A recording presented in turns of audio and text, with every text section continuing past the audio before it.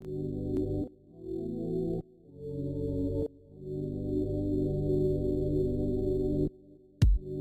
back, everybody. I am meteorologist Dave Turley, joined as always with meteorologist Andrew Gordon for another edition of our WTOC First Alert Weather Podcast. Andrew, how are you doing over there? Oh, I'm doing fine. You know, we have a whole page full of things to talk about here today. There's a lot going on here. Springtime is here, and that means severe weather season, and it also means getting ready for hurricane season and an outlook that was just issued. Yes, today we are recording this on Thursday, April 8th, and we are, I think, about 54 days from the official start of hurricane season. But as you mentioned, Colorado State normally is the first one to put out their prediction, their seasonal outlook of what they think the hurricane season is going to look like.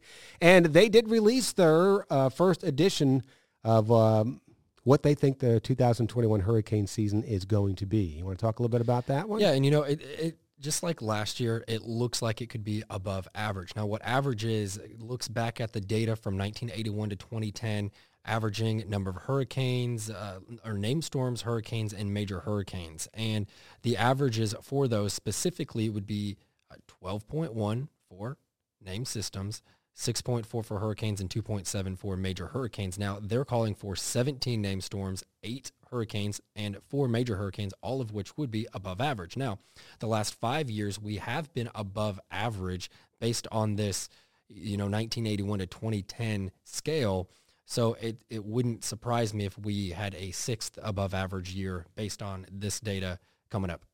Yeah, and there's a couple of factors what Colorado State was looking at as to why they're thinking it's going to be, a slightly above average season. One of the main reasons they're looking at is the lack of an El Nino. And anytime you hear El Nino, that is usually a good thing for us here in the Atlantic Basin, for keeping the hurricane count or suppressing the amount of tropical energy, I should say, for allowing those storms to develop. And with the lack of an El Nino, a little bit more maybe of a neutral or La Nina type of setup, that would usually tend to favor a little bit more activity here in the Atlantic Basin, which includes the Atlantic Ocean, the Gulf of Mexico, and into the Caribbean Sea. So that is the main reason they're thinking that we might be slightly above average. There's another reason out there as well. Yeah, I want to talk about La Nina just for a second because, these terms, we throw them around. And when you watch us on TV, we only have, a handful of minutes to talk to you guys about the forecast itself and not why something's happening, which is, fun for us to be able to have these podcasts. And with La Ninas, cyclically, you'll see those every 3 to 5 years or so. And Dave just mentioned that El Ninos have warmer water out in the Pacific. Well, La Ninas would be colder Pacific water. And you're like, oh, well, cold. That's great. That means that no energy or less energy. Well, what happens is that with that colder water over the Pacific, you actually get subsidence in the atmosphere, which is just a fancy word for sinking or suppression of any rising motion. And long story short, that can support easterly wind over what we call the main development region, or MDR. And that means that if you've got tropical cyclones trying to form up, that's going to help them and not hurt them. So it's kind of like a domino effect of things to come. And that being said, even when there are El Ninos, you're still going to have some sort of, hurricanes, this, that, whatever throughout the Atlantic season. But this would favor potentially a little bit above average of activity-wise, and that is what Colorado State's going with for now. Yeah, and the La Nina conditions usually will favor more of activity out in parts of the western areas of the Pacific, as opposed to the eastern Pacific. But the Atlantic, all bets are off when it comes to that here coming up for this upcoming season. One of the other reasons we're looking at an above-average season, Colorado State is forecasting that, is we're looking at sea surface temperatures, which are in the Atlantic still running a little bit above what the averages are, and very warm. So it's really is the fuel for the storms. You got the fuel to start there.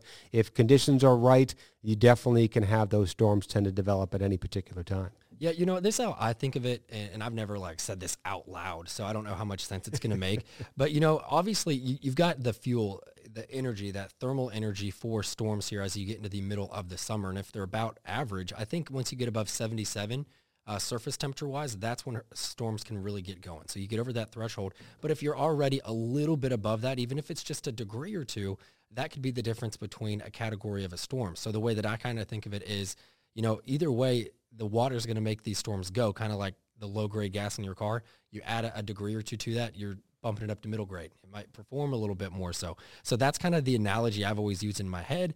Maybe that helps. I don't know how accurate it is scientifically, but it's just another way to look at it. Yeah, and that's really something we have to look forward to for the upcoming season is really kind of those windows of opportunity, even though the overall conditions are going to be there with more of a neutral, maybe a La Nina, lack of an El Nino, and above average sea surface temperatures. It all really depends on what's going on with the upper level wind patterns as well. There's always that little window of opportunity for these storms to develop, and we'll just have to wait and see how it plays out. But it's really just a time right now just to be prepared. Know that if we are living in this area, that we all need to be concerned about any type of tropical activity moving in their area. Have a plan. Make sure your homeowner's insurance is up to date and ready to go in proper order for whatever your home is. Maybe you had some additions or upgrades to your home. Make sure your home insurance will cover that for that added expense. And again, now's the time while we're not officially in hurricane season to go ahead and get that stuff done. And, even just personally, we talk about this every year, and you might just, your eyes might glaze over or whatever, but people move into our, low country coastal empire communities every year that have never been here before. Maybe people retire here. You got a lot of military family friends that maybe have never lived in an area that would be prone to tropical storms, hurricanes, and even just people that move locally. I'm in a different zone for evacuation than I was the past few seasons because I moved. So, I even have to go and review that too. So things change in people's lives, and I think it's worth reviewing it, even if, it only takes a few minutes. Well, you're going to be at work anyway, so. I will. It doesn't matter. it'll be Jamie that has to worry about that. I'll tell my neighbors.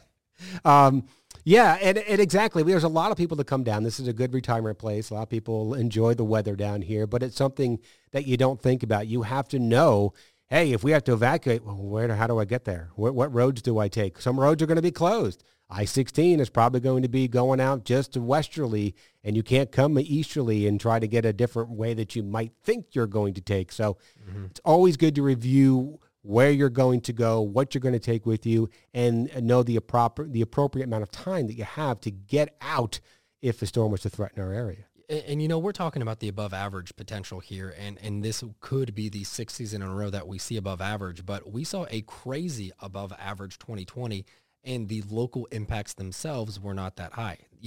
It goes both ways. It takes one storm to impact your community, and it's a bad season. We can say, the Atlantic Basin is a lot of space, and to just specify for us here in the Low Country and Coastal Empire, can't do that months in advance. You just can't. We can look at the overall pattern, and we had 30 named storms in 2020, 12 of which made landfall in the continental U.S., 5 in Louisiana. They had a terrible year. That was ridiculous. But we didn't really have a bad year here. We have a wooden table in front of us. We're knocking on wood. But I'm just saying you had a crazy busy year in which we were mostly unscathed. But then, what if there was an El Nino and we're like, activity in general should be lower than it has been the past, half decade or so. But that's the year we get hit, That's why you have to understand the science behind it. But whether it's projected to be a below average, above average, neutral season, doesn't matter. That one storm is the one that matters if it's coming to your house. I always throw out the year for Hurricane Andrew in South Florida. There was a very quiet season, but the one storm was, of course, the big one, Hurricane Andrew, which just devastated South Florida. So as you mentioned, it only takes one. Always good to be prepared. Now, there are going to be some changes coming up here for this 2021 season. National Hurricane Center is making some changes because of what we've seen the past several years. It's been pretty active, not only with the amount of storms, but when they actually form. We've seen a lot of these storms kind of develop now into the beginning of May, and hurricane season, or at least sometime during the month of May, I should say. But hurricane season doesn't officially start until June 1st, so that's when the Hurricane Center will start issuing their advisories, issuing their tropical weather outlooks. They're going to be changing that up a little bit this year. Yeah, they're going to start doing those daily briefings more so in the middle of the month. They're getting a head start on this the 15th of May. And, you and I have talked with folks from the National Hurricane Center in the past, but you most recently got to earlier this week. What were some of the things that you got to talk about? Yeah, and that was actually one of the things I was asking them is that they're changing this year and starting their tropical weather outlooks earlier to May 15th.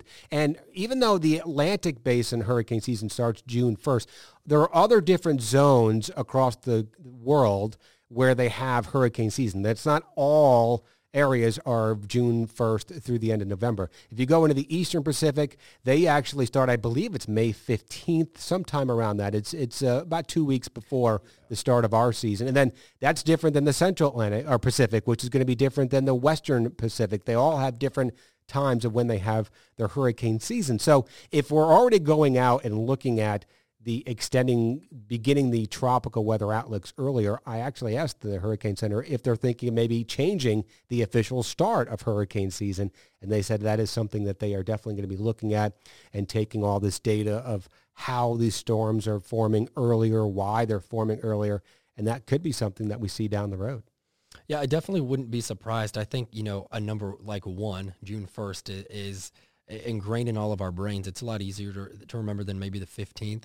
But, at the same time, if you've got a handful of the last years or a few of them out of the last 5 that have had systems that have developed before the official start to hurricane season, I mean, how many of those can you have in a row without at least addressing it? And I think that's the path that they're on right now. Yeah, the trend is definitely upward right now. The other change that they were talking about is naming the storms. Now, the World Meteorological Organization. That's always a tough word for me to say. Hard one.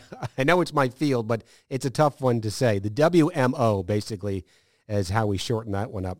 They are the official agency which names the storms, but the National Hurricane Center is kind of part of that area. So they always have had, if you run out of the named list, the alphabet, the regular alphabet, that they go into the Greek letters. Now, we've only had 2 seasons ever before where we've actually used the Greek alphabet. The first one was, I believe, 2005, which was a very active season. And then last year, and then we also had a lot of these very powerful storms that did a lot of damage with the Greek alphabet names. So the change coming up this year is that the WMO and the National Hurricane Center are no longer going to be using Greek names for the storms. They're going to have a separate list. If we run out of the regular names on the list, they're going to have a different subset of names coming up here to replace the Greek names. And the reason they're doing that is because they had a lot of trouble in different parts of the Atlantic Basin with the Greek letter, how they're pronouncing them. There's a lot of them kind of right next to each other, beta, theta, eta, zeta, all those ones there that are, and people got confused which storm was which because there were some storms there that at the same time impacting kind of the same region. And then another reason that they're thinking of doing that is because they're retiring 2 of the named storms from last year, the Greek names, and then what do you replace it with? You can't really replace it with it because the Greek alphabet is the Greek alphabet. It's like a letter, it's not a name. Exactly. So that's why they are going to be changing that for the upcoming 2021 season. Yeah, so if we got through the W, hopefully not in 2021, it would go back to an A. So it would just be a different A name than starting off with Anna, Bill, Claudette. It would be different ABCs. It would just kind of regroup back up, probably, by the end of September, October, November. If that were the case, that's when it would happen. Yeah, and let's hope we don't get to see that. But we're learning stuff now. Hopefully that we don't have to use later.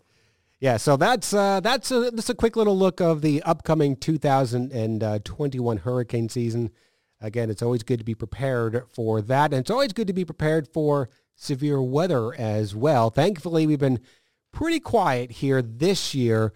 Although last year we're coming up on an anniversary when it was pretty active out there, especially for you and Cutter in the mornings when you were dealing with that. There were just so many changes all at once this time of the year last year because nobody knew what COVID was exactly. We were all trying to be safe. That included you and myself working from home. That's its own challenge. Put on top of that, active severe weather season, right in the heart of it for us. And we're talking about tornadoes, damaging wind. April, May, that's when it happens for us typically the most often. And it did. April 13th is when we had the EF4 tornado go through Hampton County, and it was a rough morning. I mean, I think Cutter and I did what we could, and Cutter was still in the studio, so that's normal. But trying to, usually we kind of have like a brainwave, and he and I have worked together for so long that we just gel really well when we're wall to wall and doing severe weather coverage, and having to have kind of like a messenger at one of the producers in between us, like me, like raise my hand up when I'm at home in my guest bedroom, like, hey, I've got new info. He needs a break from talking.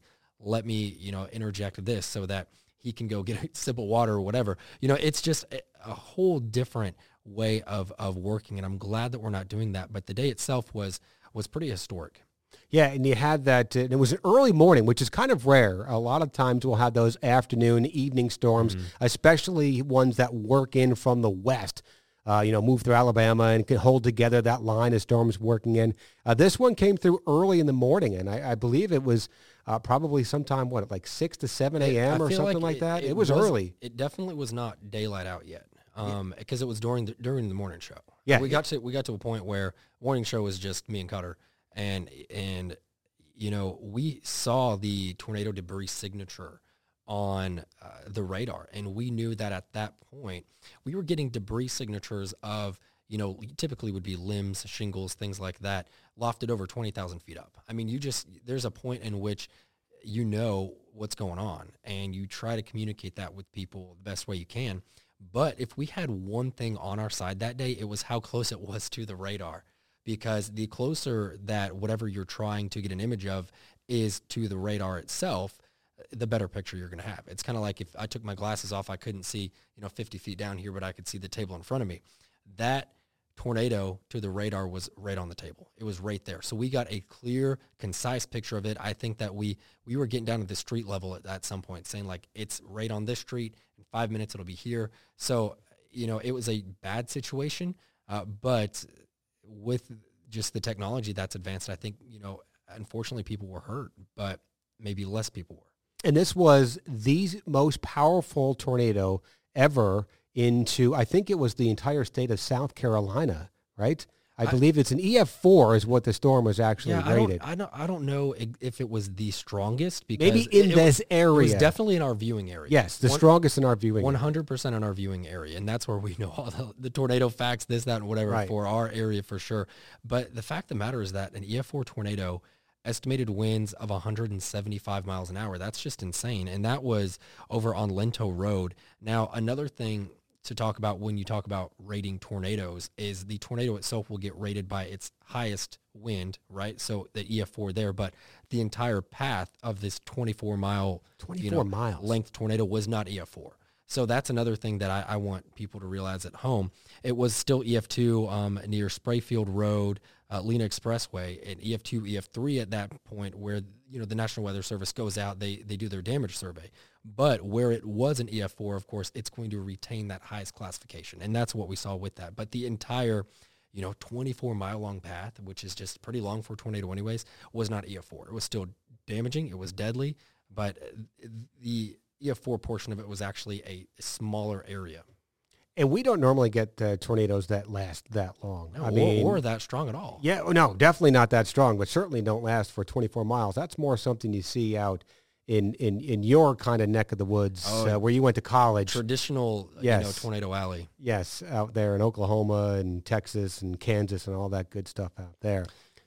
Yeah, it's sad. The max width was 3/4 of a mile at one point. I mean, it's just a rotating column of violent air. And even the National Weather Service saying that this could have had multiple vortices with it. So that means you have your initial or your main circulation that is just tearing up the ground and everything in its way. But you also have these little satellite tornadoes, or we call them, it's a multi-vortex tornado at that point. And those can actually, they're a little bit more concise and smaller within the big circulation itself. Those can be where you get your EF3, EF4 ratings from, other than just the big circulation itself. So it's kind of like, imagine a top spinning on the table, but on the bottom of that top, you got a couple little guys on the side that are spinning kind of like drill bits. It's hard to visualize, but it's nuts to see in person. And it's just something that I hope we don't have to see here for a while too.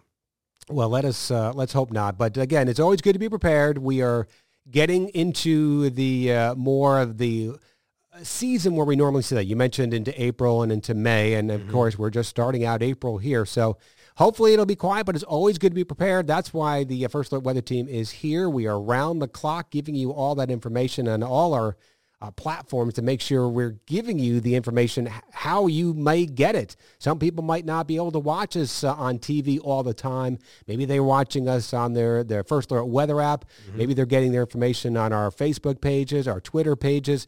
However, you get the information, we're going to try to make sure you get that information to keep you informed. Yeah, and last week, I just think this is kind of a fun stat because Dave and I don't usually go back and look at numbers and see, how many people did we reach or this, whatever. But we do have digital folks here that do that kind of stuff, because we'll do our job, put out the information, and however many people see it, they do. But the week where we just had that tornado warning that came into Chatham County, thankfully nothing happened with it. I was out with Dow. We weren't, quote, storm chasing, but we were out there. If there's a storm, we'd be next to it. Right. That week of talking about the First Alert Weather Day and such, we had over 2 million opens on the weather app. That's just crazy, So other people, use it. It's a useful tool. I would use it even if I didn't work here. So, shameless plug, it's free, and it could definitely help get you out of danger. And I think it's something that people have come to rely on. They know that we're going to put that information on there. They know we're going to have updated videos. We're going to have that radar on there that you can look at and to see if you're going to be impacted or not. And you can actually watch us live if we're in wall-to-wall coverage, we're on air and we're going to be watching it. You can watch it right there on the First Alert Weather app. So that's definitely something to be mindful of as we get closer to the hurricane season too. Yeah, definitely. You and I don't like covering severe weather, but it's our job, and I feel like that's what we're here for. So hopefully you guys will utilize us as well if you guys have a bit of storm anxiety. All right, I think that pretty much wraps it up here. We are hoping that we do have a pretty quiet hurricane season and a spring severe weather season. But again, it's always good to be prepared. And the First Alert Weather Team will be here for that. That is another edition of our WTOC First Alert Weather Podcast.